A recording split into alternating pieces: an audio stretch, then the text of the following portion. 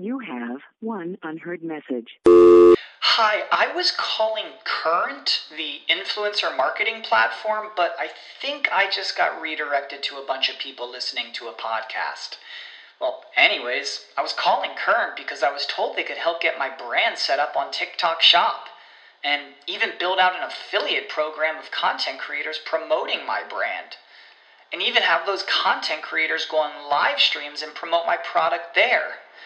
Wow, I could really use Current.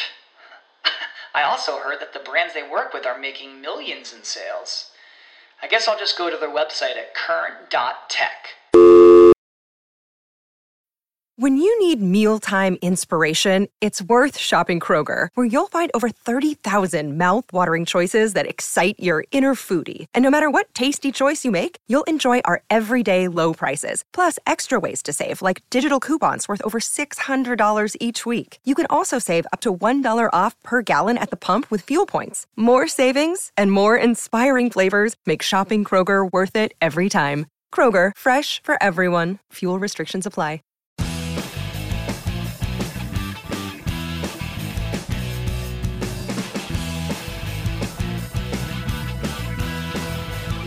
Hello and welcome to SEO 101 on WMR.FM, episode number 428. This is Ross Dunn, CEO of Stepforth Web Marketing, and my co-host is my company senior SEO, Scott Benak. How's your week, bud? Busy as usual, but busy is a good thing, I suppose, so no complaints there. Excellent. Yes, same here. Happy news, though, today. Really happy news. Got a message from our colleague in-house, Dennis. He is now out of Russia. He managed to get away. For those that are listening, he was in Crimea, which was annexed by Russia, and I guess like many who were there, he was probably hoping for that just to end at some point. Never did, and of course now it's much worse. So he has gotten away, and I'm really, really happy for it. And who knows what's going to come next? Can't really talk about it actually, but it's great news though. Yeah, I hadn't heard about that. You'll have to talk more about it afterwards, but that's fantastic to hear that. It is. So his family and stuff are still in Ukraine, unfortunately, being they're in the worst of it actually. So thanks. We're hoping for them, and it's just awful. Anyway, our hearts go out to Ukrainians, and if you have anyone out there hasn't already, please do support and do some donations. Do whatever you can to help out. We certainly are, and don't plan on stopping.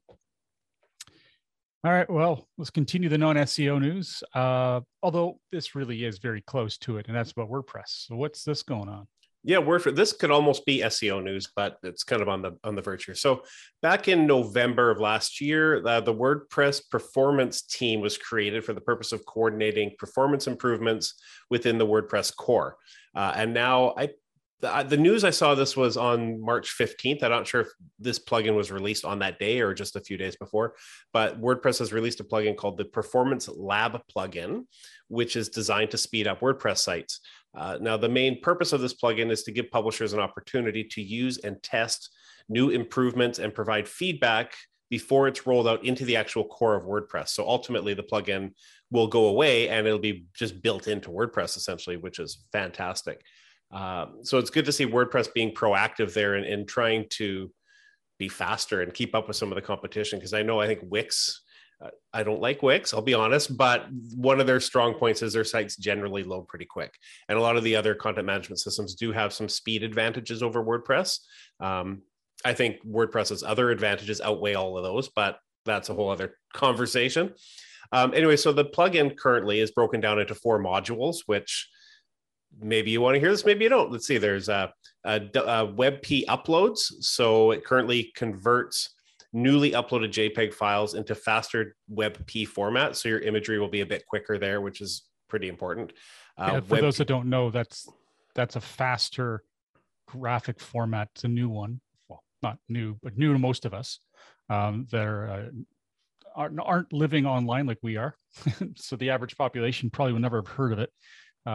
And it is designed specifically for the web. And it also keeps I've never actually used it. I mean, I've seen it and I've certainly moved it around in client sites, but I've never actually created one. So I don't know from a nerdy perspective what kind of stats it has, the depth of bits, all the stuff that matters when it comes to quality, but it has to be pretty high if they're going to be converting to it. So it's pretty good news.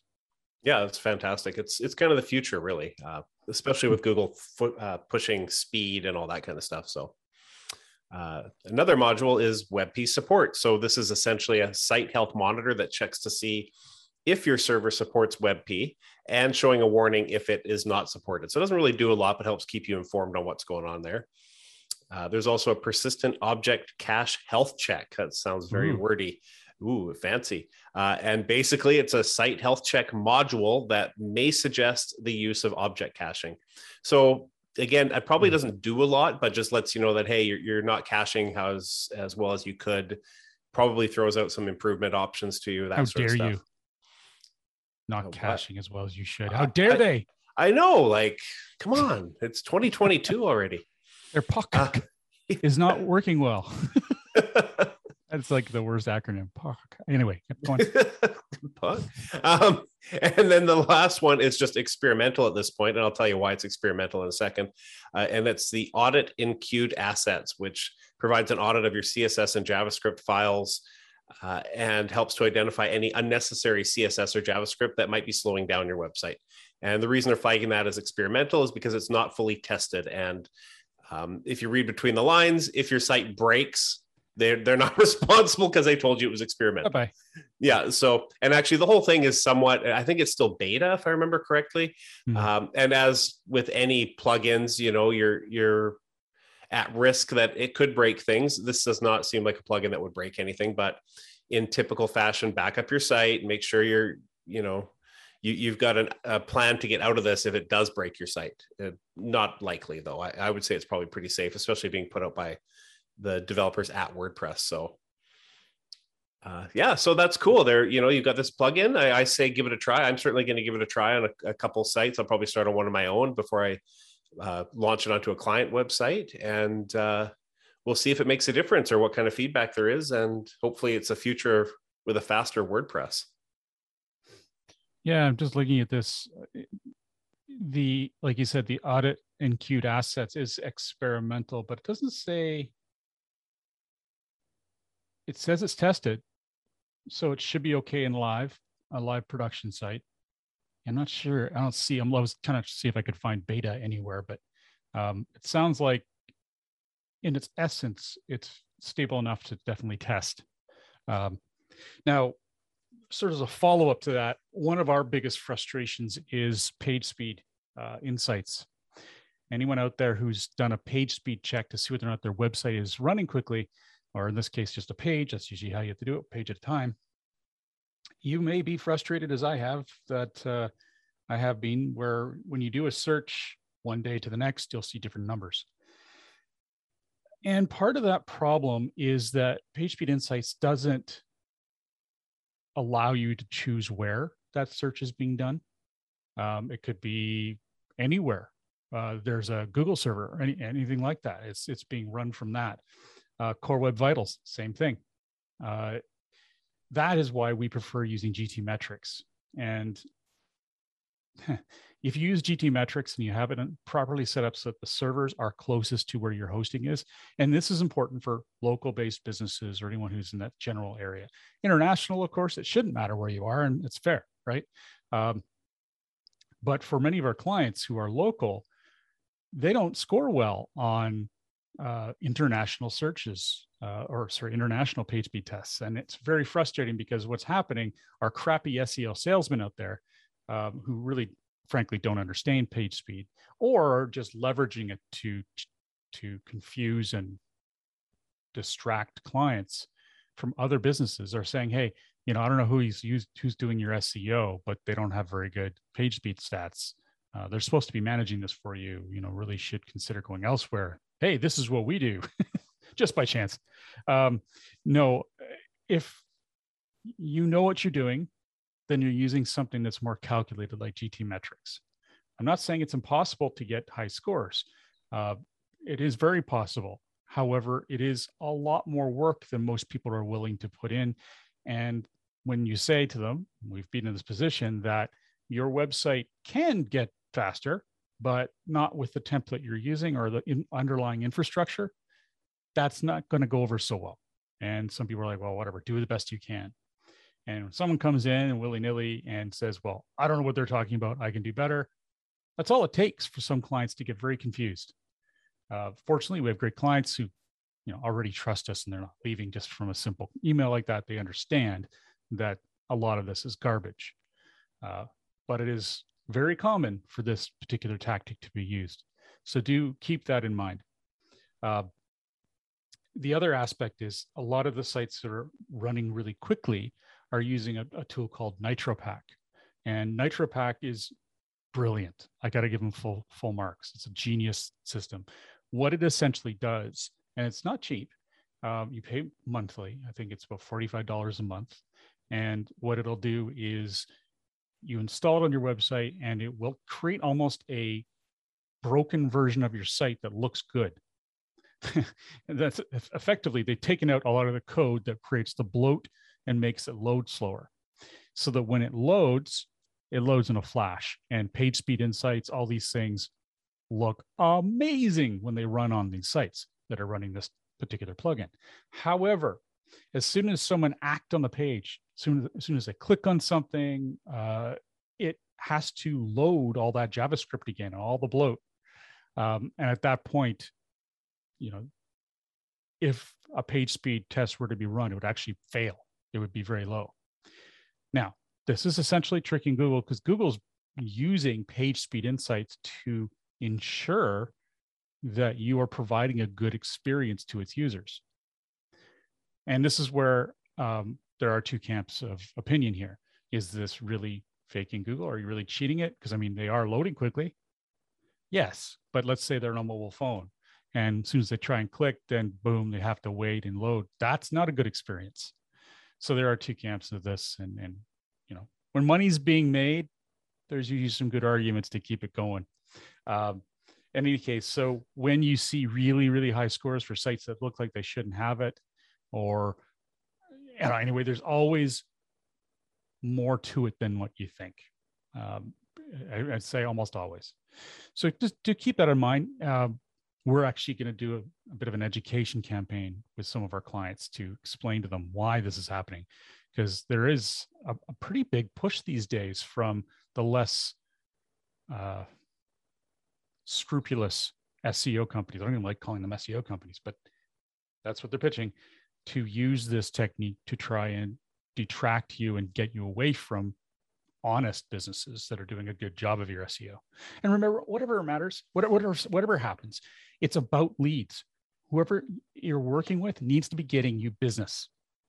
Okay, so page speed or not, you get a low score. I don't care if you get a 10 out of 100 on Google. If the company that you're working with is getting you business, sure, talk to them about it. Say, how can you improve this and all that stuff. But it is by no means the end of the world. And we know, in fact, that it actually has a very little impact on the overall score and overall rankings. Now, things are changing, and frankly, so are the metrics they're using to gauge page speed. So this is a moving target and low priority. Do keep that in mind, and don't get tricked by some of these other businesses out there that are using this tactic to suck away companies. There, a little rant, but it's been top of mind for me as I try to find solutions to make this workable for all our clients. Maybe we should add a section to the show every week called Ross's Rants, and you can have your own little I would repeat myself a lot. That's the problem. Yeah, I guess you would. There'd be a lot of overlap. The same things all the time. It's like, That's so true. They just tune me out.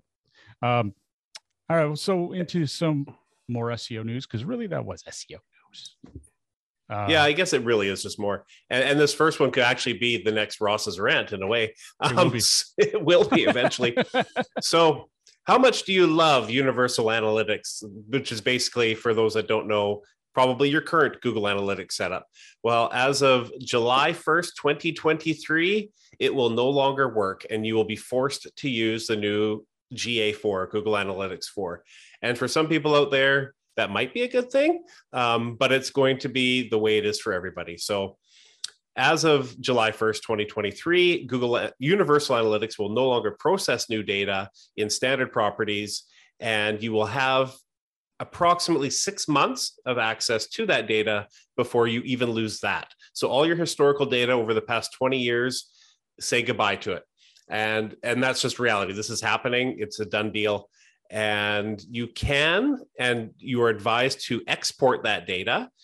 It looks like you can export it to CSV and a few other formats, but you won't have the nice, clean, easy way of navigating that historical data like you do today. And you can start ranting about it now if you like. Maybe go grab a drink. I don't know, but I think it's going to make a lot of people unhappy. So, and if you don't know, let's say you have no idea, you don't know anything about this, you've got Google Analytics installed. Just to give you a general rule of thumb, GA4 was launched October 14th, 2020. So if you had your analytics active before October 14th of 2020, chances are you're using Universal Analytics, and you will want to get GA4 set up. If you set up your account after that date, you could have either. It's probably GA4 if you aren't really tech savvy, because to set up Universal Analytics after that point, you had to click on a hidden advanced link and find a little tick button, and it was a process to set it up. So if you're unaware of doing that, you probably have the new version. So isn't that fun? Yeah. And we can't stress this enough. You have to, if you don't already have it, and ask your SEO. If you don't have Google Analytics 4 tracking code on your site tomorrow, today, as soon as possible, all the data, you got to get it on there quickly, because from that point forward is all the data you're going to have access to from now on. I mean, other than that historical, well, not from then, but when this is switched. So yes, you'll have access to your historical data in an Excel document. Nightmare. Hello. That's going to require a painful amount of data mining to get anything out of. So for all intents and purposes, Google's saying, screw you, you're losing all your data. That drives me crazy. I hate that they could even do this. But it's free. That's where we get screwed, right? And as of this date, it's gone. And you better be using the new one, or you're not going to get any analytics. And there's going to be a lot of people we're going to get over the next couple of years. In 2023, can you imagine how many we're going to get new clients that have zero data? All of them. It's going to be tragic, and it's going to be that data is gold. I can't put enough emphasis on this. They could have literally 20 years of data that could define our whole marketing strategy and set them up for success if we met with them and they had that access. But it's going to evaporate, poof, and they're going to have nothing. It's not right. And I don't understand why they had to create a platform, GA4, that couldn't be what do you call it? Backwards compatible. Yeah. Backwards compatible. Thanks. I'm sure there's a very good reason for it. It just, I feel like there has to be a technical way. I know the data is recorded differently, and everything is different. The whole system is different, the way it works. But there's got to be a way to take that historical data and somehow import it on some level into GA4, so you at least have access to view the data. Maybe you can't manipulate it like the way you'd be able to with GA4. Maybe you won't be able to run custom reports or whatever, but just to be able to see it. And I think one thing that would actually be really smart for Google to do, and they won't do it, of course, because, well, a lot of reasons, but is they should almost have a way, so you export the data like they say to do, and then have an app that they create that's, client side. It's not on the web. It's not something they have to maintain or support, but just have an app that people can get to help visualize their data similar to how you do it online now. And then at least there's something. And I don't think of course that app has to be maintained. And blah, blah, blah. I mean, there's got to be a way they could do it where they, here's a disclaimer that we're not going to maintain this, but it'll work. as long as Windows or your Mac support it. I don't know. There's got to be some way of doing it, because like you said, an Excel file is going to be useless for most people. And even people that really know how to manipulate Excel, it's going to be a challenge. Smartest person. And here's a great business move for someone. If this hasn't already been done, I'll be surprised. Someone needs to enhance their current app to allow importing of all that data. Yeah. Their current, and then because this is going to be the biggest boom. It's going to be amazing for analytics platforms, because they're going to go, do you really want to stick with Google? Look what they just did to you. We're $50 a month, but how much is that data worth to you? I mean, they can make a fortune. Or even just say $15 a month, but it doesn't matter. It adds up over time. And even if it's not one that records new data, just like You have one unheard message. Hi, I was calling Current, the influencer marketing platform, but I think I just got redirected to a bunch of people listening to a podcast. Well, anyways, I was calling Current because I was told they could help get my brand set up on TikTok Shop, and even build out an affiliate program of content creators promoting my brand, and even have those content creators go on live streams and promote my product there. Wow, I could really use Current. I also heard that the brands they work with are making millions in sales. I guess I'll just go to their website at current.tech. The future is a hefty responsibility and not one that we take lightly. But then taking things lightly has never been what Hefty is about. That's why we've created the Hefty Renew program that turns hard-to-recycle plastics into valuable resources like park benches and building materials. To participate, simply fill up an orange Hefty Renew bag with accepted items, tie it up, and drop it in with your regular recycling. That's it. It's that easy. It's time to rethink recycling with Renew. Particular valued resources may vary by geography. More info available at heftyrenew.com. I said Google should create an app. Well, why don't we do it? Let's do it right now, Ross. Let's create an app or a website. Clients log in, they pay the $15 a month or whatever, import all their Google data, and they have a visual representation of it from this point forward, and pay us forever. I don't know. That sounds pretty good. Honestly, I think this is the way that they should. The companies can. If it was me anyway, I would just grab people away from Google Analytics. I mean, Google Analytics was the death knell for many companies, such as ClickTracks. Remember ClickTracks? I do. I loved that platform. I even did their training and everything. But as soon as Google Analytics came out and it was free and it was powerful, it just killed these companies. I mean, they stood for a while, but it was devastating. So I think this is going to be great for those businesses. And if they can integrate that data, they are going to make money hand over fist. And they could even have a free kind of like a HubSpot CRM thing where it's free to use, but it's got extra add-ons that you have to pay for, where you could import that data. And then, if you want to further track information or you want to dig into it more, deeper, you have to pay more. And I mean, just so many different ways to do this. At any rate, it's, I'm seriously going to consider paying for one now. I don't trust Google. I lost a lot of my trust in Google over the years, but after all the programs they put out there, we get used to and just have to drop. I no longer rely on them.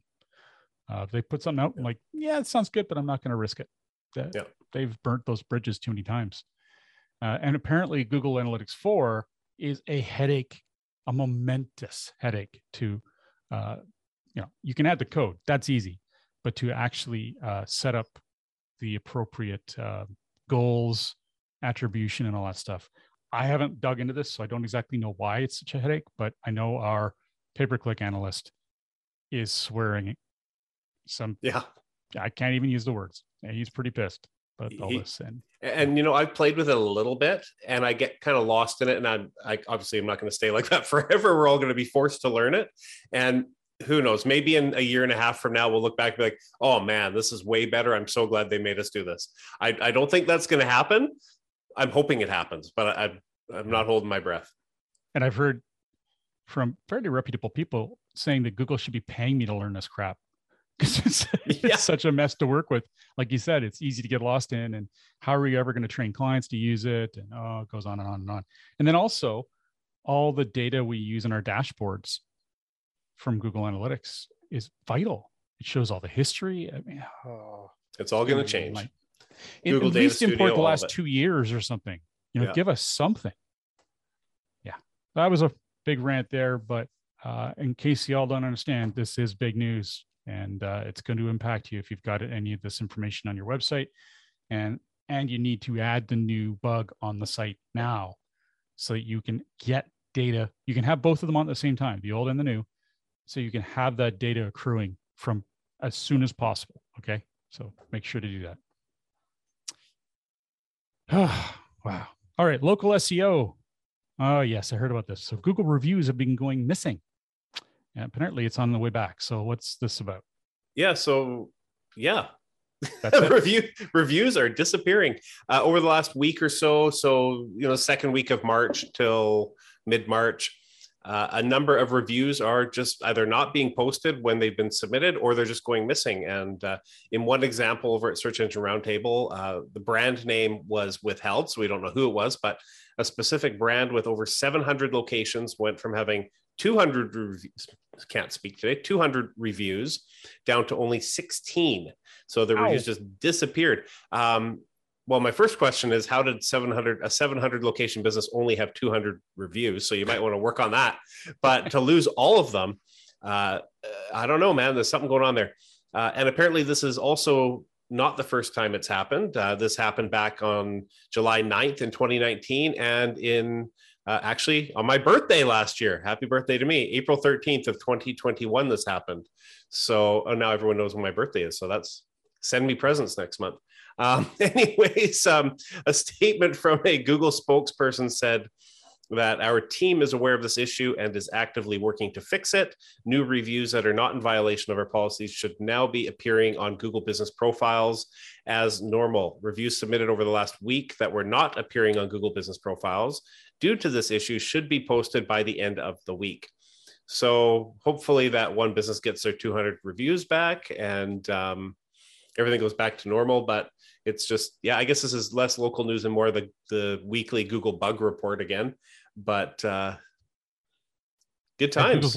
Google's lucky they don't charge people for service, because people are losing a lot of money from this mistake.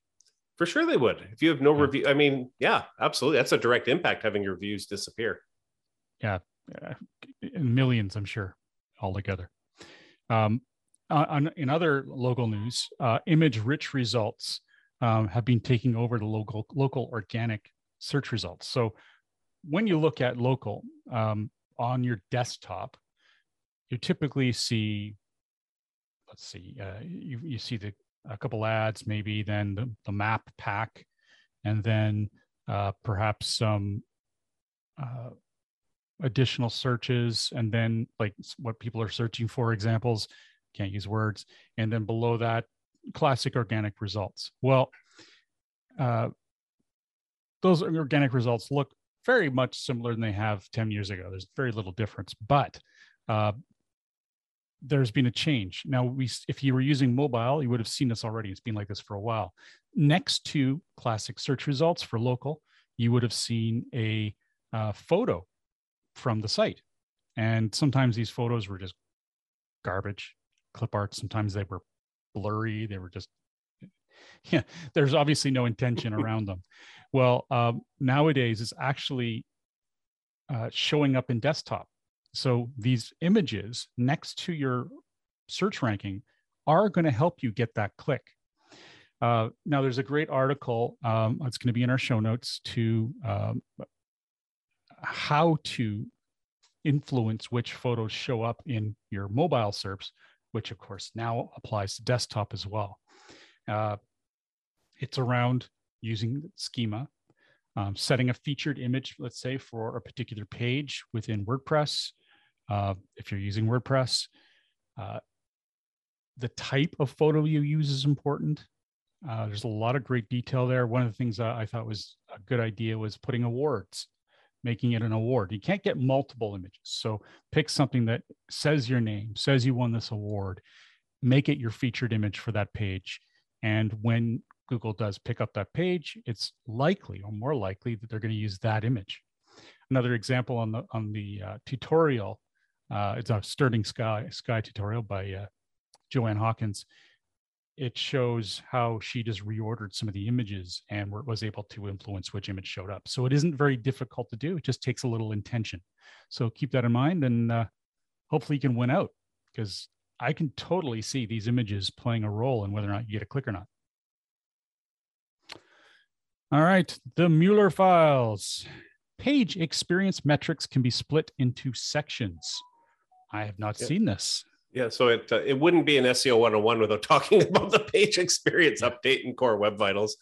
But this was kind of interesting. So in a recent video hangout, John Mueller noted that a website can be broken into sections for evaluation purposes on Google's end. For example, category pages might be treated as their own grouping of pages, product pages, blog posts, pages that utilize a specific template in your CMS, so WordPress template or Shopify or whatever.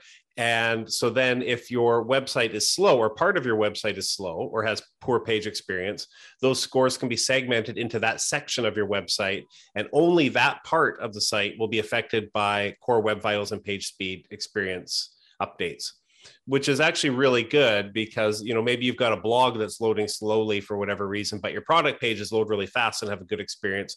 So your product pages or your key money pages can still do well and aren't brought down by other areas of your site that are performing poorly, which is really good. Like, I would have thought it would be on a page by page basis, which would probably be better, but being segmented like this into certain sections of your site makes sense. And I have to wonder if it might be more broad than that. Like, for example, if they find that blog post category pages in general, I'm not saying they are, but just as an example, if they are loading slowly, maybe they'll see on all these other websites it's the same issue. And so generally speaking, a category page for a blog will be less affected for all sites just because of the nature of the type of page.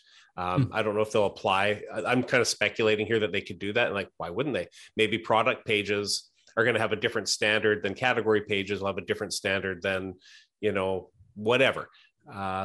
So it's interesting to see them segmenting like that, and good to know. Like, I feel like you could develop some strategies there. You know, blog posts are less important. Really focus your energy on your product pages, or maybe your blog is more important, or maybe your top level category pages for products are more important. So you want those to rank. So focus your efforts on improving those scores on those pages first, perhaps. A few ways you could use that. Apparently this is not 100% new. I didn't know that, but it's only if Google has enough data on your site. I gather that's from, I don't know, sort of a combination of other people's page experiences on there. I don't know. It seems to me like it's. When you need mealtime inspiration, it's worth shopping Kroger, where you'll find over 30,000 mouth-watering choices that excite your inner foodie. And no matter what tasty choice you make, you'll enjoy our everyday low prices, plus extra ways to save, like digital coupons worth over $600 each week. You can also save up to $1 off per gallon at the pump with fuel points. More savings and more inspiring flavors make shopping Kroger worth it every time. Kroger, fresh for everyone. Fuel restrictions apply. Save big on your Memorial Day barbecue, all in the Kroger app. Get 3-pound rolls of juicy 80% lean ground beef for $3.49 a pound with a digital coupon. Then get select varieties of flavorful Powerade, Body Armor Super Drink, or Arizona tea for 77 cents each, all with your card. Shop these deals at your local Kroger today, or tap the screen now to download the Kroger app to save big today. Kroger, fresh for everyone. Prices and product availability subject to change. Restrictions apply. See site for details. It's kind of a way to assist you with the debugging of pages. But I don't know. It's interesting. Huh. Well, I hope it's newer than I thought it was, because I hadn't heard this before. So I hope it's not like, it can't be that old, because Core Web Vitals hasn't been around for that long. So it's not like it's 1998, I guess. But well, apparently, I mean, it's obvious. I've never heard of it. So it can't be that old. Yeah. Either that, or it's not that useful. Maybe it just hasn't really come to the top. I mean, if they give you the data about the page, you can easily figure it out yourself too. Yeah. But this just might help breaking it down a bit, which is good to hear. Now, are internal links in your header and footer treated differently? This is a question we're going to answer when we get back from a quick break. SEO 101 will be back right after recess.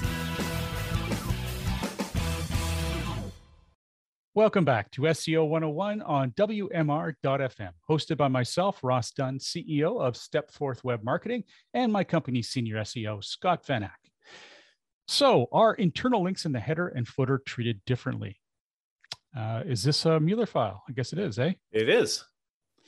So it says they don't really differentiate. I'm taking all the wind out of your sails. You made all these nice notes. You go for it. Oh boy, it's a Scott show. Well, I mean, I can just cut you off then. Oh yeah.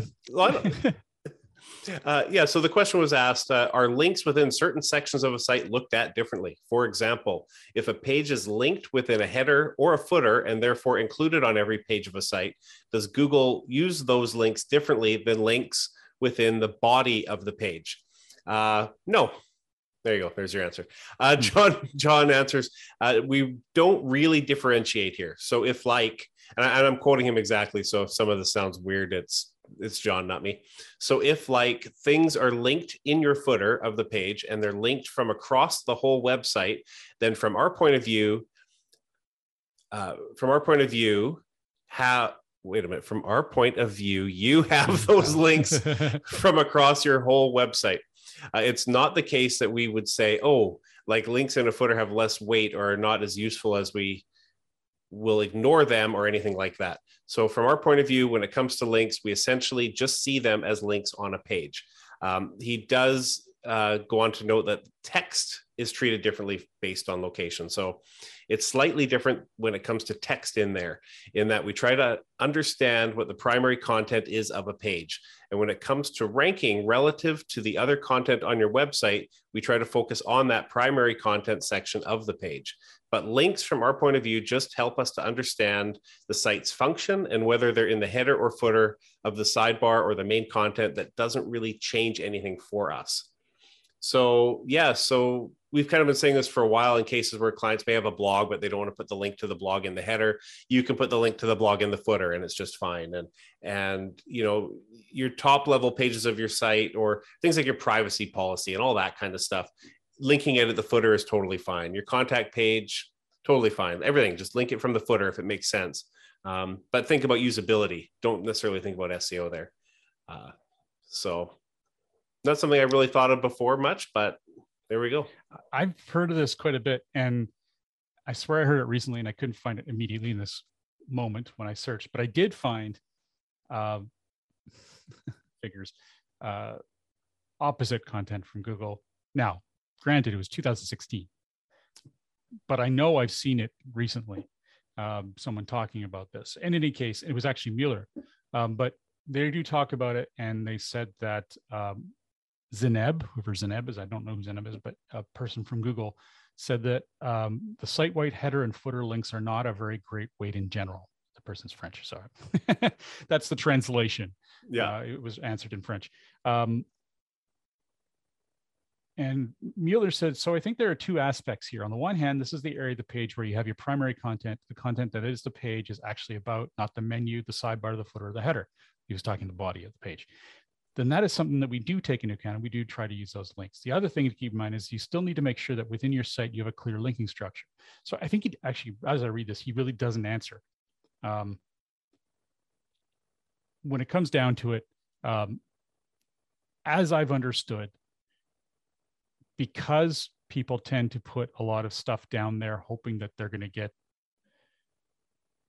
some extra weight at it. Well, you know how many times have we seen keywords added down there just to add keywords? That stuff is pretty easily ignored by Google. They definitely, I can't use the word definitely because I'm not Google. I'm trying to be careful these days, but it does seem as though what is in the footer is treated differently. It doesn't mean that they don't use that information to understand the website, which is kind of what he's saying here, even in the new one, latest description. It's used to determine the site structures and a lot of stuff, but the weight that's put on that content in terms of overall optimization and whether or not how well it ranks, I would expect does have there's a little more reluctance and skepticism about what content is down there. So I certainly don't ever suggest clients consider heavily putting any weight on optimization down there. It should be in the body. That's the bulk of the page, right? Perhaps I'm overthinking it, but that's how I would look at it. Do you have anything to add there, Scott? No, I agree completely. All right, great. Well, we had a little late ad there, but I'm glad that we got something in, because we got to make our sponsors happy. And by the way, we do accept sponsorship. It's pretty cool. The sponsorship we have right now will allow you to get press within our exposure within all of our older shows. So all 400, we're on episode 428. It goes back. You can actually be added into those. So we have a lot of people who do go back and listen to our shows. I thank you. I go back just to listen to John once in a while because I'm a suck. But other than that, it's kind of dated content, but there is certainly a lot there. Anyways, if you want to get some exposure for your business, it's a great way to do it. And if you do, reach out to me, ross@stepforth.com, and we can talk about some rates and make it worth your while. So it's ross@step, STEPFORTH, stepforth.com. Thank you. Well, on behalf of myself, Ross Dunn, CEO of Stepforth Web Marketing, my company's senior SEO, Scott Van Ack, thank you for joining us today. Remember, we have a show notes newsletter you can sign up for at SEO101radio.com, where you don't have to miss a single link and you can refresh your memory of a past episode at any time. Have a great week, and remember to tune into future episodes, which air every week at WMR.fm. Great. Thanks for listening, everyone.